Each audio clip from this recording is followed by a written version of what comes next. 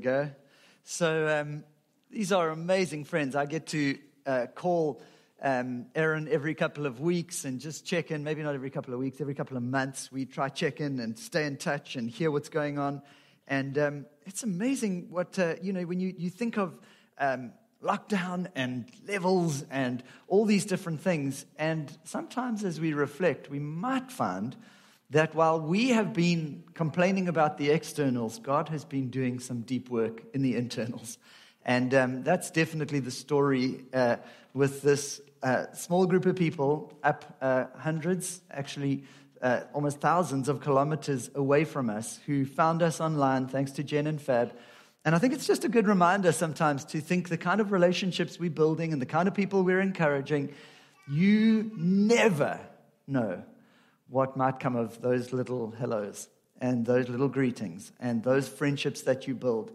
And we often, when we say we've got 16 or 17 life groups, I always forget, in our church, we always try to include our life group in Tofu as well, because they feel so a part of us and so connected to us. So keep them in your prayers, and let's keep encouraging them and in any way we possibly can. But it's cool, isn't it? Yay. So we're carrying on our gift series, and I've got my Bible in front of me today because I want to look today at the gift of the Holy Spirit and how He works through the Scriptures. How the Holy Spirit works through the Scriptures so that you and I can have a real encounter with God in the Scriptures. You see, so much of our lives, especially if we're followers of Jesus, may be a little like, I tried that, and now we're in a bit of a rut when it comes to reading the Bible. I'm not going to ask you to put your hands up if that's you, but I know it can be true of many of us that as we read the Scriptures, we find ourselves getting in a rut, and we do it because we know we're meant to, but it isn't always as life-giving as it could or should be. And today, I don't want to spend most of my time telling you that you've got time to do it, not trying to tell you all the practicals.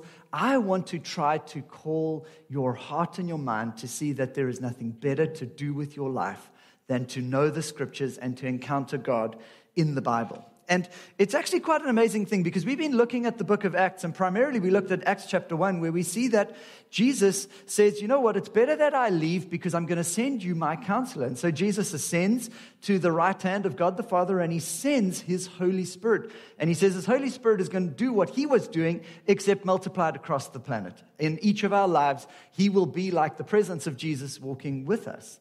But amazingly, when Jesus was baptized in the Spirit, just like the church gets baptized in Acts chapter 2, something happens. Remember, Derek told us this kind of pattern where Jesus gets baptized and the church gets baptized. And Luke writes both the book of Luke and the book of Acts, and he writes these parallel journeys because he says what happened in Jesus is going to happen in the church, and you should be tracking these stories together. So let's look at these two passages together, because the church in Acts chapter 2 have this encounter where the Spirit of God is poured out of them. And I just want to read a very short verse out of Acts chapter 2, verse 42. There's great things that happen. They speak in tongues they don't understand except for each other. There's the sense of God's power. There's even these tongues of fire that come down on them. And it says in Acts chapter 2, 42, they devoted themselves to the apostles' teaching and to fellowship, to the breaking of bread and to prayer. Isn't that interesting? That the first thing that happens is that they devote themselves to reading the Scriptures. It says they devoted themselves to the apostles' teaching. You know what the apostles' teachings were? They were teaching the Scriptures. These were the very genesis of the New Testament. The apostles' teaching was them going, here's the Old Testament, let's interpret it. Now that Jesus has come, they start to put pen to paper and explain the Scriptures. And the people of God start to study it. So they've been filled with the Spirit, and the first thing they do as a people is they look at the Scriptures. They start to encounter God as they read the Scriptures. Okay? And we see it also in Jesus' life. Listen to this, Luke chapter 4, verse 14. This is a bit longer. Read with me. It should come up on the screens. And Jesus, full of the Holy Spirit, he's just been baptized, come out of the water. It says this, he returned from the Jordan and was led by the Spirit in the wilderness for 40 days being tempted by the devil. And he ate nothing during those days. And when they were ended, he was hungry. The devil said to him, "If you are the Son of God, command this stone to become bread." And Jesus answered him, "It is written, man shall not live by bread alone." And the devil took him up and showed him all the kingdoms of the world in a moment of time, and said to him, "To you I will give all this authority, and for their glory, for it has been delivered to me, and I will give it to whom I will. If you then will worship me, it will be yours." And Jesus answered him, "It is written, you shall worship the Lord your God, and him only shall you serve." And he took him to Jerusalem and set him on the pinnacle in the temple and said to him, "If you are the Son of God, throw yourself down from here, for it is written, he will command his angels concerning you to guard you." See how the devil even uses scripture on Jesus. "On their hands they will bear you up, lest you strike your foot against a stone." And Jesus answered him, "It is said, you shall not put the Lord your God to the test." And when the devil had ended every temptation, he departed from him until an opportune time. This is God's word. Thank you for your word, Lord. I pray that today we would be a people who remind ourselves, who are reminded with the help of your Holy Spirit, that the scriptures that we have been given are not like any other book that lies on our shelf, not like any other book that lives in our home. These are the scriptures that you have given us to transform us, to teach us, to warn us, to correct us, to remind us, and to coach us in the lives we should live. I pray for a fresh reverence, a fresh awareness, a fresh wonder at the gift of Scripture this morning. I pray, God, that our Bibles would become more precious to us, not because of the paper and the cardboard that covers them, but because of the message that's in them and the power of the message that you have breathed into humanity. I pray that you would speak to us today. In your name, amen. So, how do you feel about your Bible? How do you think of the scriptures? I don't know if you remember these things. I didn't only discovered the name, but they are called stereograms. Who remembers the stereogram? When I was a kid, this was like cutting-edge technology. And these stereograms came out. I actually did find this one, so maybe you guys can remember this. But you squint your eyes and you look long enough, and eventually you pick up the picture in it. Remember these things? Some of us are old enough to remember them. Are they still cool? Sam? Is Sam in here? Are they like, do people actually still do these things? I don't know. But anyway, stereograms. And who remembers the experience? You know, your siblings have got it, you know, and they're staring at it going, it's a plane. And you are so cross with them. You just want to punch them because they are so smug about the fact that they can see the plane. And you are staring and you're squinting and you're looking back and you're looking forward and you can't, for goodness sake, see what they say. All you see is a bunch of dots, right? These things became so annoying and amazing to the people who got them. I think the Bible can be a bit like that for many of us. Some of us have got it, and you go, oh my gosh, I've got it. And you start enjoying it, and the thrill of reading the Bible just gets exponentially more beautiful the more you tap into it. Whereas other people find themselves just squinting their faces at it going, yeah, I just wish I was like them. They got it, and I don't. And it is getting more and more tedious. And so you know what ends up happening? Is one, we become a little numb to the whole thing. And so we start feeding off of kind of the scraps of the church life. We pitch up a church, we get some great messages, hooray, and some buddies at Life Group encourage us, and we sneak in the odd prayer time. Amazing. But this beautiful body of truth that was given to us is like this thing where you squint your eyes and you just pretend it never really happened. And if that is you, today I want to invite you into the adventure of a lifetime. Today I want to kind of tell you that the Holy Spirit would invite you to never be the same again. If you can basically read. I'm not telling you need to have got all A's in high school. And that's one of the misnomers of Scripture, is that unless you're intelligent, you can't read it. It's not true. Today we are killing the lie that if you don't like reading, you don't get into the Scriptures. If you are mildly interested in Jesus, if you're a follower of Jesus, then the Scriptures are for you. They are made for you. They are breathed by God so that you can grow and learn and become a person who knows Him. And I know that this is not the best time of year necessarily to call us to read the Scriptures. You might be going, "Jeez, Rog, read the room, bro. This is more like a February kind of talk. We're, New Year's resolutions." We all know, sadly, what happens with New Year's resolutions. They don't work either. Whether it's November or Jan or Feb, the point is either you make this your own or you don't. And I actually am strategically and thoughtfully, and I prayed about it, and I felt like I need to say this in the end of November, that this is our lifeblood. And that actually the best time of the year is to face this and to look at the Scriptures and to wake ourselves up again to the beauty of Scripture is today. Is the day that God wakes you up, because you want this not to be something you get right in Jan. You want this to be something you get right for the rest of your life. You set your course into the Scriptures. You set your course into the beauty of encountering God every day in the Scriptures, and your life will never be the same again. And yes, it might feel on day 1 and 2 like, actually doesn't feel too different, although I doubt that. But week 2 and month 2 and year 2 and then decade 2, and the person you have become because of your daily habits of getting in Scripture and encountering God in Scripture will mean that you are a person you don't recognize from 2 decades ago, because you immersed yourself in the story that was meant to shape you. 2 Timothy 3:16, you might have heard this a few times if you've heard about Scripture. It says this: "All Scripture is God-breathed and is useful for teaching, rebuking, correcting, and training in righteousness, so that the servant of God may be fully equipped or thoroughly equipped for every good work." Scripture is given to us to help us in every aspect of life. It's breathed by God. This is a part of the talk I can't get into today. What does it mean that human authors were used by God to write stories? They themselves were imperfect. They wrote about imperfect people who made a whole bunch of mistakes. And yet God, in His beautiful and powerful wisdom, has compiled and pulled these stories together to tell a cohesive and powerful story of how He has brought redemption into the world as a creator God. That's the story of Scripture from beginning to end, how the Creator, who created in love, has moved upon rebellious and rejecting human beings to show His ongoing love.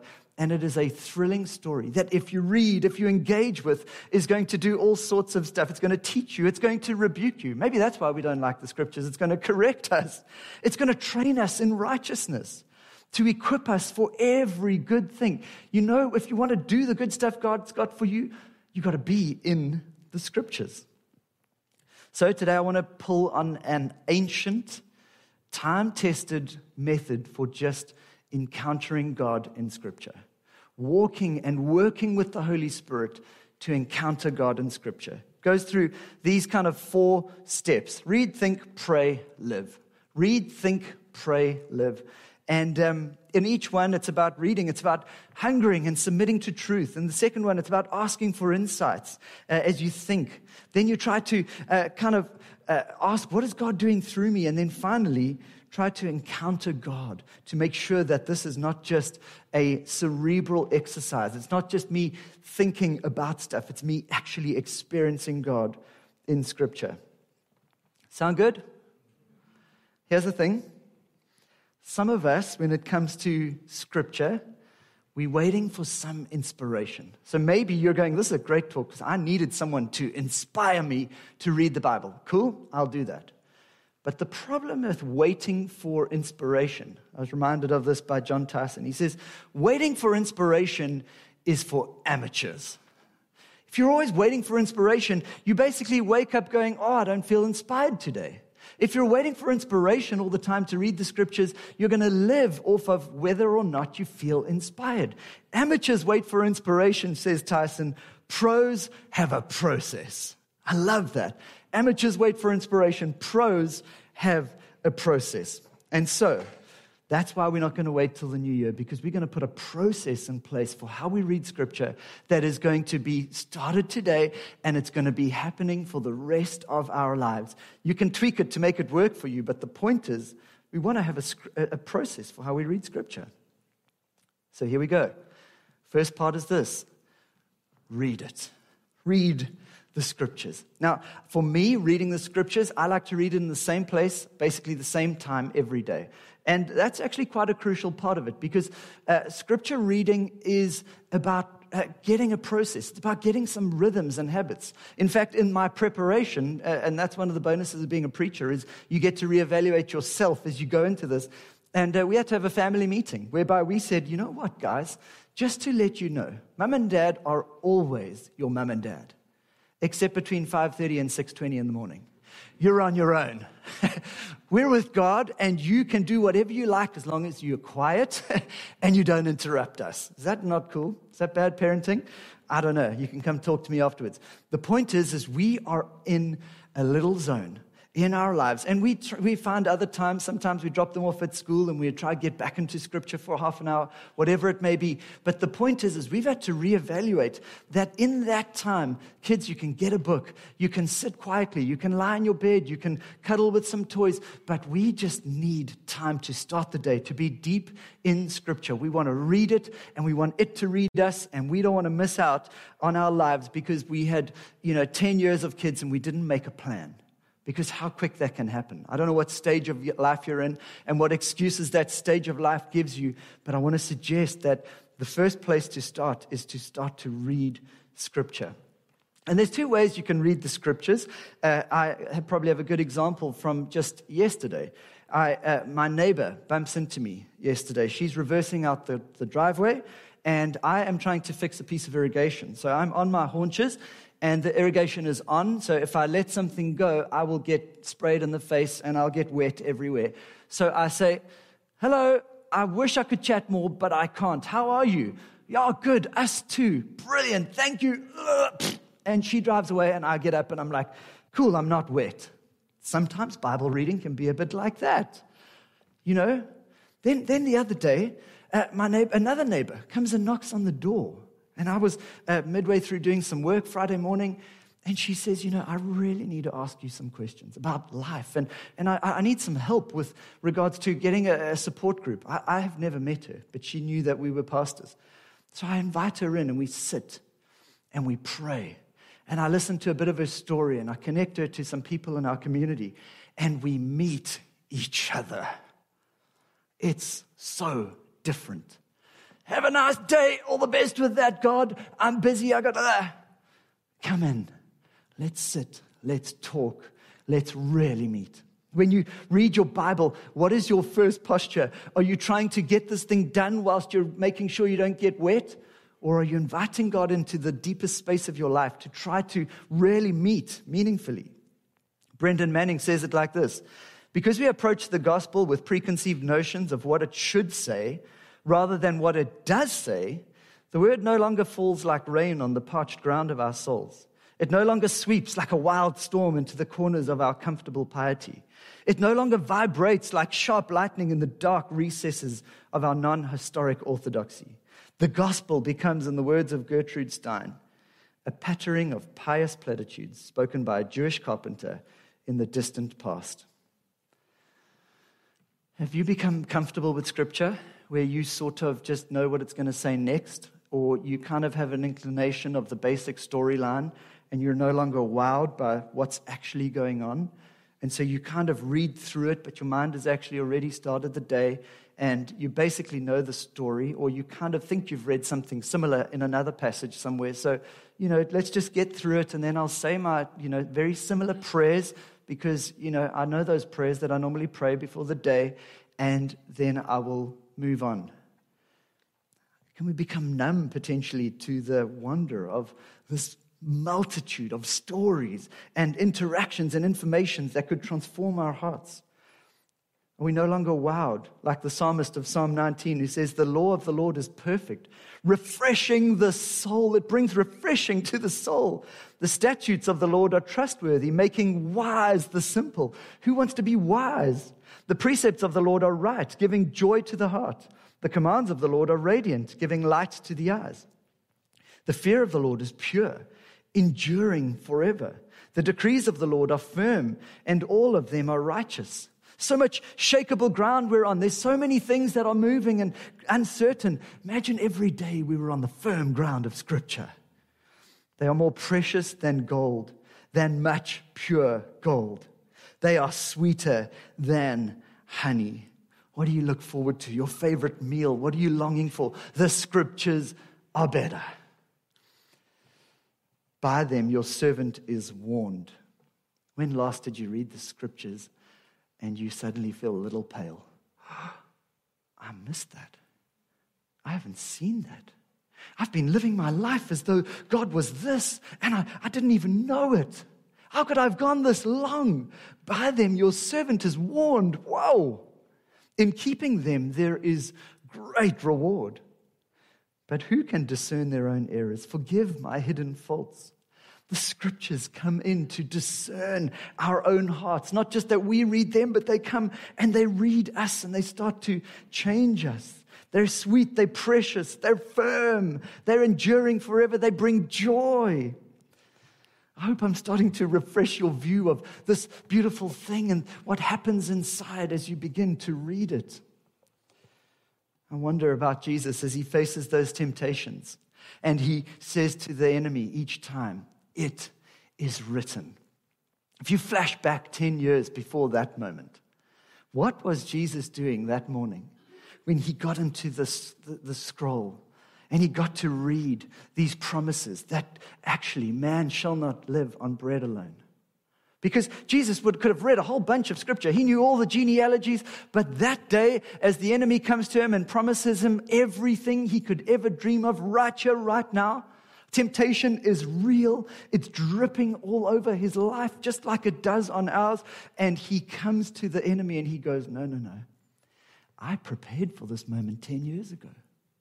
I remember that week like it was yesterday when I got into that scripture that says, man shall not live on bread alone, but every word that comes from the Father. It was like I was hearing my Father speak straight to me. I can never forget it. You might have something to offer, but I have already been ready all these years waiting for this moment, because when I read that scripture, I didn't just commit it to my head. I ingested it into my heart, and I waited for this moment where that scripture, which had come so deep into me, would be applied to this moment. And so now you need to know that man doesn't live on bread alone, but lives by every word that comes from the Father. He might have written it down. He might have scratched it in the sand. But one thing I know is he scratched it on the tablet of his heart, and it was so his that he was ready.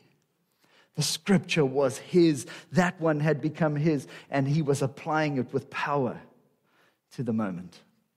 Have you been owning the scriptures? Are there certain scriptures, the kind of words that are described as there's this logos word and there's the rhema word. The logos word is just that God brings words. He speaks.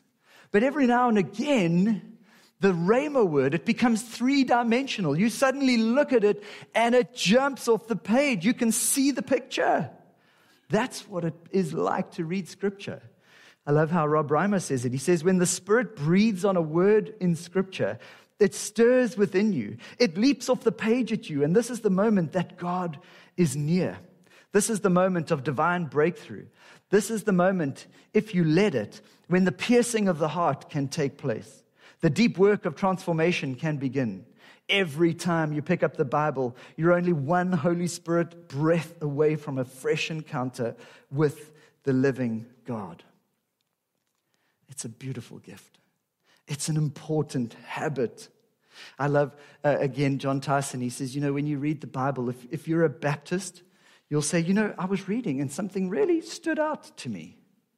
If you're a Presbyterian, you would go, when I was reading the scriptures, I experienced deep illumination.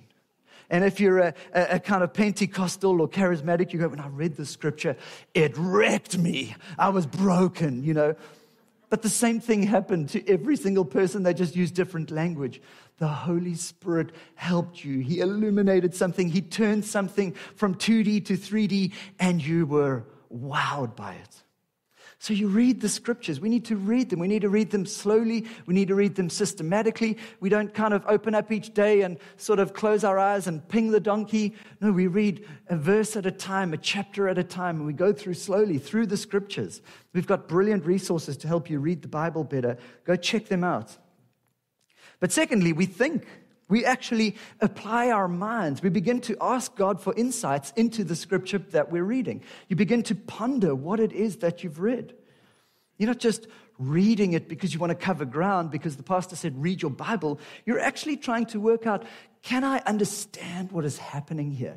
Is there something going on here that is going to bring illumination? This does require some hard work. You can't be thinking about your 10 o'clock meeting when you're trying to understand scripture. You've got to do a little bit of brain work. Yes, in the morning, a bit of brain work.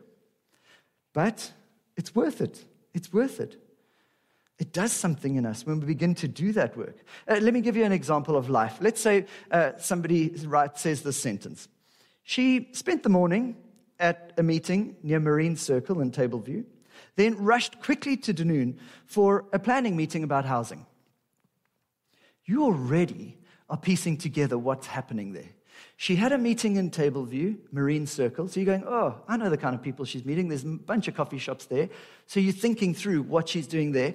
Then she's going to Dunoon to sort out some housing issue. You know exactly what kind of housing issue she's planning and working through, right? Because you understand the area. You tell that to somebody from New York. She had meetings in the morning in Tableview Marine Circle, and then she sorted out housing in Dunoon.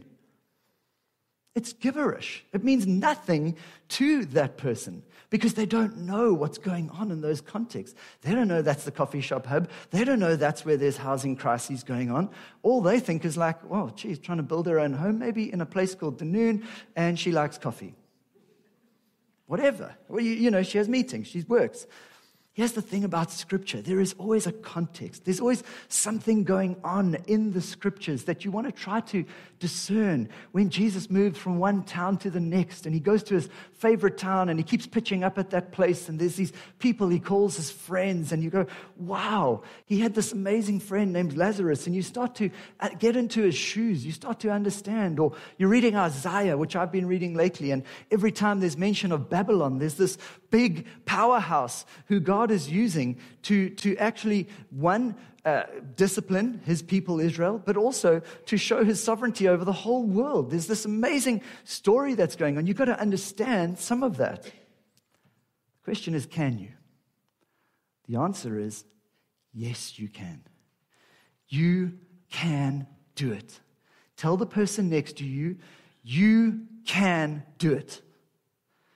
No. A bit louder than that. You can do it. Okay? Now, you're going to tell them another thing. Tell them, you can understand Scripture. Say that again. You can understand Scripture. Don't write yourself off. You don't need a theological degree. You don't even need a matric. A standard 3 will do. You can read it. You can understand it. You can start to get some context. You start doing some digging. Yesterday I'm reading Isaiah 42, and it talks about the deserts and the towns rejoicing. Let the settlements where Kedar live rejoice. Let the people of Salah sing for joy. And you're like, cool, the people in different places must sing for joy. Happy for them. Until you realize that this is about a prophecy about when the Messiah comes. And you go, whoa, what's going to happen when the Messiah comes? Oh, wow, the people from Salah, they were defeated by their enemy. Oh, so the defeated are going to rejoice. And the deserts must rejoice. What are the deserts? Oh, suddenly I read my study Bible. Oh, the deserts are always synonymous in Isaiah with barren places, places of struggle and strife. Oh, this Messiah comes, the barren places are going to rejoice. What? And then there's this other one who's desperate. Oh, who's that guy again? Kedar. They're the desperate people who just can't find a way out. They too, when the Messiah comes, are going to rejoice. You just need to read a little bit and suddenly you go, whoa, when the Messiah comes, good news is coming. The most unexpected people are going to begin to find joy. I found that. Pretty ordinary dude, struggled to finish matric, discovered something in the scriptures. You can do it too. You can read it. You can understand it. You can find stuff. I don't mind if you want to ask Oswald Chambers or Beth Moore or someone else on YouVersion to help you read the Bible for a while. But my hope for you is that you start to read it and you start to find some stuff for yourself and you start to discover the power and the beauty of actually seeing God. I think it's 2 Corinthians 3 says, we who with unveiled faces behold the Lord's glory. With ever-increasing glory. You know what that means is that you don't need Oswald Chambers' his utmost for your highest, whatever it may be, to get you to God. You need the power of the Holy Spirit in the scriptures. You can do it. Are you convinced? Then you want to pray about it. You've started to get some understanding of what's going on. Now pray through it. And you ask the question here, how do I obey what I'm reading? How do I actually obey it? Here is the clincher. If you could change the world, it's when we do step 2 to 3. You don't just read it and go, whoa, that was cool. You read it and you go, now, Lord, how do I turn this into my life? What does this look like for me? James chapter 1, verse 22. Be doers of the word, not hearers only. That's deceiving your own self. For if anyone is a hearer of the word and not a doer, he's like a man who looks intently at his natural face in the mirror. He looks at himself and he goes away and at once forgets what he's like. But the one who looks into the perfect law of liberty and perseveres, being no hearer who forgets, but a doer who acts, he will be blessed in his doing. This is the grace of God motivating you to say, you know what, Jesus, you have got me this far. Now that I see your word, I am doing what you've called me to do. Obedience becomes a hunger in our hearts. I want to obey you. I want to actually enact what you've called me to. This is so crucial in our generation because we're training ourselves to receive information without any action upon it. We are the best generation in human history to have all the information you could ever imagine, and it is being expanded at an exponential rate. There is nothing you can't know. Nothing. You can know anything you want. But there is some stuff you need to know and ingest. And there's some stuff you need to stop filling your mind with so that you can fill your mind with the right stuff, that it can transform your heart and you can obey it. And we need to grade our information, I think. There's some things you read, quickly while you're busy doing stuff. And there's some stuff you read slowly while you're doing nothing but focusing because you want it to change you. And we've got to work out, when is my gold standard time in Scripture happening? Because this is undistracted time. On Wednesday, I was reading Isaiah 42 as an example. I can't read the whole thing, but it says, I've called you into righteousness. And it says, again, talking of the Messiah to come, to open up eyes that are blind, to free captives from prison, to release from, and then in verse 6 it says, and to be a light for the Gentiles. Right at the end it says, see, the former things have taken place. New things I declare. Before they spring into being, I announce them to you. So my personal devotion, I'm going, what do I do with this thing? Before they come into being, I announce them to you. I find myself going, Jesus, you are the true prophet. You're the one who announced the future to be. You came into the present, but you showed us what the future is like. And I felt like God going, you need to live like a prophet. You need to live like the presence of the future has come now in your kindness, in your love. You are a picture of the world to come in the way that you live. And I felt like God just saying, live like a prophet. Be a picture of the world to come. Wow, cool. Then I realized, oh my gosh, I'm going to PJ and Carling's wedding. Are you guys here? Yay, these guys have just got married. Yoo-hoo. That was the worst encouragement ever. They've just got married. Give them a round of applause. Yoo-hoo. And I'm kind of, I've prepped the ceremony, and I'm like, this is really exciting. And then I go back to my morning devotional and go, How do I obey you, God? And I look again, I'm going, oh my goodness, these guys are called to the nations. They feel God calling them to love people in places that we've never been to. And it says, and a light for the Gentiles.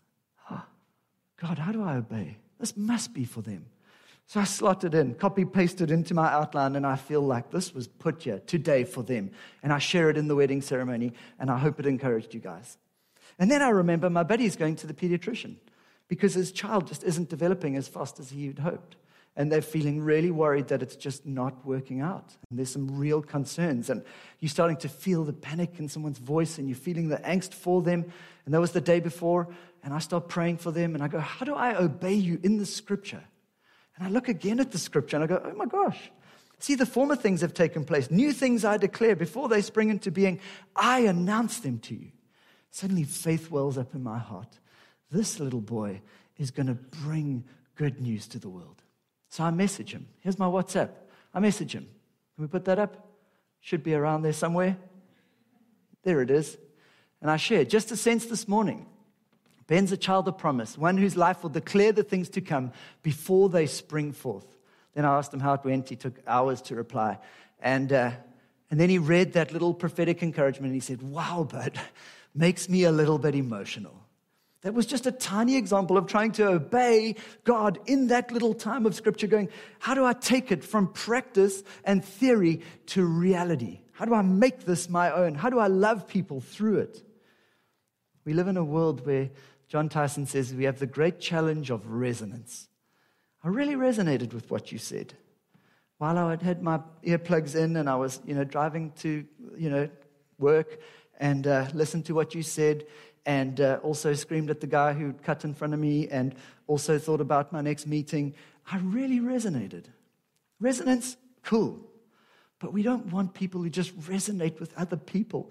We want to become people who are welling up with our own deep sense of revelation of what God is doing. I don't just resonate with you. I am building a reservoir of my own sense of God at work in the world. He's doing something through me, and it could be through you.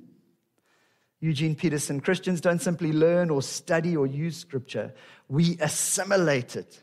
We take it into our lives in such a way that it gets metabolized into acts of love, cups of cold water, missions into the world, healing and evangelism and justice in Jesus' name. Hands raised in adoration of the Father. Feet washed in company with the Son. Your Bible reading needs to call you to say, how do I obey today? How does this get traction in my life? And then finally, how does this time turn from just a reading time to an encounter with God? How do I not just read it, obey because I need to do stuff, but how do I ensure that as I read, I actually internalize this in the presence of God? This is a really crucial step, where you're getting to the point where you're going, I'm sensing God. This thing about, God calling things into being before they actually happen. Wow, and I could be part of this. It's at this point where you probably slow down. Maybe you've been journaling, you've been writing thoughts. This is my journal. I've got a stack of unwritten on ones waiting for this one to finish, and I'll get the next one. They're about 12 Rand at Pick and Pay, and you just keep writing in them. But at this point, you slow down. You go, God, I don't want to just go through the motions this morning. And Lord, I'm tired of just saying yes at the end. Today I give you my own hesitancy. And today I give you my fear of rejection. I'm so tempted to close the scriptures now, but I don't want to do that. I know that you accept me. And I know that you call me into a participation, into a journey. And so as I think about this text, I pray that you would turn it into something real. And I own the fact that I'm scared sometimes to try to be a person who shows the love of Jesus. And I sometimes hold back. But today I want to, in confidence, love the world because you've called me to be a picture of the world to come. And so today, Lord, when it comes to my fears, I'm going to lay them aside. I'm going to share the messages I need to share. I'm going to slow down and love the people I need to slow down. Oh God, and I think of this person who's struggling. And I begin to let this thing turn into a God thing. One of the suggestions is you actually name your devotionals. You actually hardwire it into your brain. There's something about your own naming, your own writing it down that begins to become your thing. Friday morning, I tried this because it was Black Friday. Amazingly, I'm reading Isaiah and I'm into 43, and suddenly God is belittling. He's like kind of having a real go at all these people who drag around wooden idols everywhere. They carve them out of wood, and he just basically goes, you guys carve these things out of wood, you build them, you get animals to pull them around, and then you go and worship them as if they're living when they're so dead. What's wrong with you? I had my Black Friday devotional, and I found myself going, I want to have a Black Friday kind of heart. So I wrote, that's the title of Friday morning's time in the scriptures. Have a Black Friday heart. When the world are chasing after all kinds of stuff, thinking it's going to save them if they get it on a special. There's some good specials. Like nappies. We're not in the nappy stage, but we used to always get nappies and cleaning detergent. But I realized in that moment, God, you put this here because I don't want to chase stuff. I want a heart that's pure before you. I want a heart that encounters you as my primary treasure, so that I can look at the world scurrying about to get stuff. And I can, with integrity, go, I've done the hard work there. I don't need it. There might be stuff that is crucial to get, but nothing this week, nothing this year. And so my heart is rested. And I slow down because I've got a Black Friday ready heart. It's sorted in the presence of God. I've done it in His presence. He's worked with me. 2 Peter 1 verse 3 says, His divine power has given us everything we need for a godly life through our knowledge of Him who called us by His own glory and godness. Through these He has given us His very great and precious promises, so that through them you may participate in the divine nature. Every morning I get to participate in the divine nature. Sorry, kids, I'll be with you at 6:20. I'm busy participating in the divine nature. I'm reading scripture. I'm letting God do something. And how about this? Having escaped the corruption in the world caused by evil desires. Hey, I'm prone to lust. I'm prone to longing for stuff I shouldn't long for. I'm prone to all kinds of silly stuff. Kids, you can wait till 6:20. I am dealing with the corruption of the world in my own heart. Give me time. I need it, and you need it. The scriptures help us to do this, right? It's some deep encoding. Get creative. But one thing I would encourage you not to do is nothing. The scriptures are a gift. In the 1600s, these went to the printing press and have become available to every human being on the face of the earth. And we can have it. And we can study it, and we can know it. And we can have a study version of it that can help you through it when you don't understand stuff. Get one. Study it. Let the scriptures encode deeply into you. This is a gift. When the Holy Spirit comes on your Bible reading, your whole world gets re-encoded. And I want that for you, because our secular society wants to slowly drip feed and counterform us into the image of anything but Jesus. It's slow, it's steady, but it's powerful.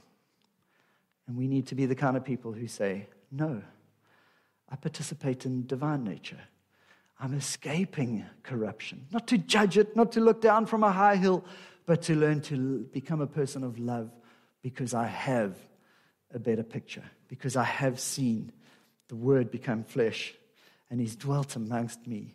Just this morning, He dwelt with me, and now I get to be a person on mission. I'm going to ask us to stand. The band are going to come up. But if you could maybe just, even stay seated, actually, just for a moment. Sorry, the band can come up. You don't stay seated. I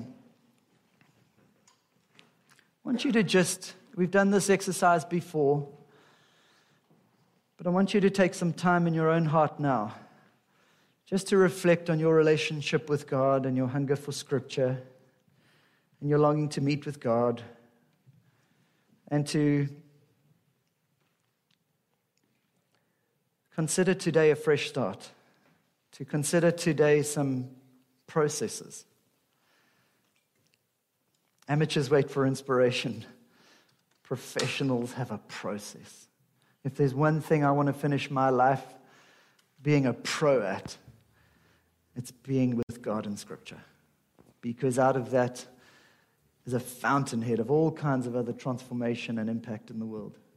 I want to be the kind of man whose kids say, my dad prioritized him before even us. Each morning I saw him with God. God, that's not always true for me. It's not always true for us, but God, you are the one who calls us to many happy returns. For those of us who are returning after a long break from intentional reading of Scripture, from a hungering after your word, I pray today that we would turn a corner, that we'd say a big yes in our diary, in our hearts, in the way that we live, in what we prioritize. I know for myself, God, that's to adjust some of my exercise habits. It's to adjust some of my priorities in my calendar to make sure that this is a big yes to you and your presence in Scripture.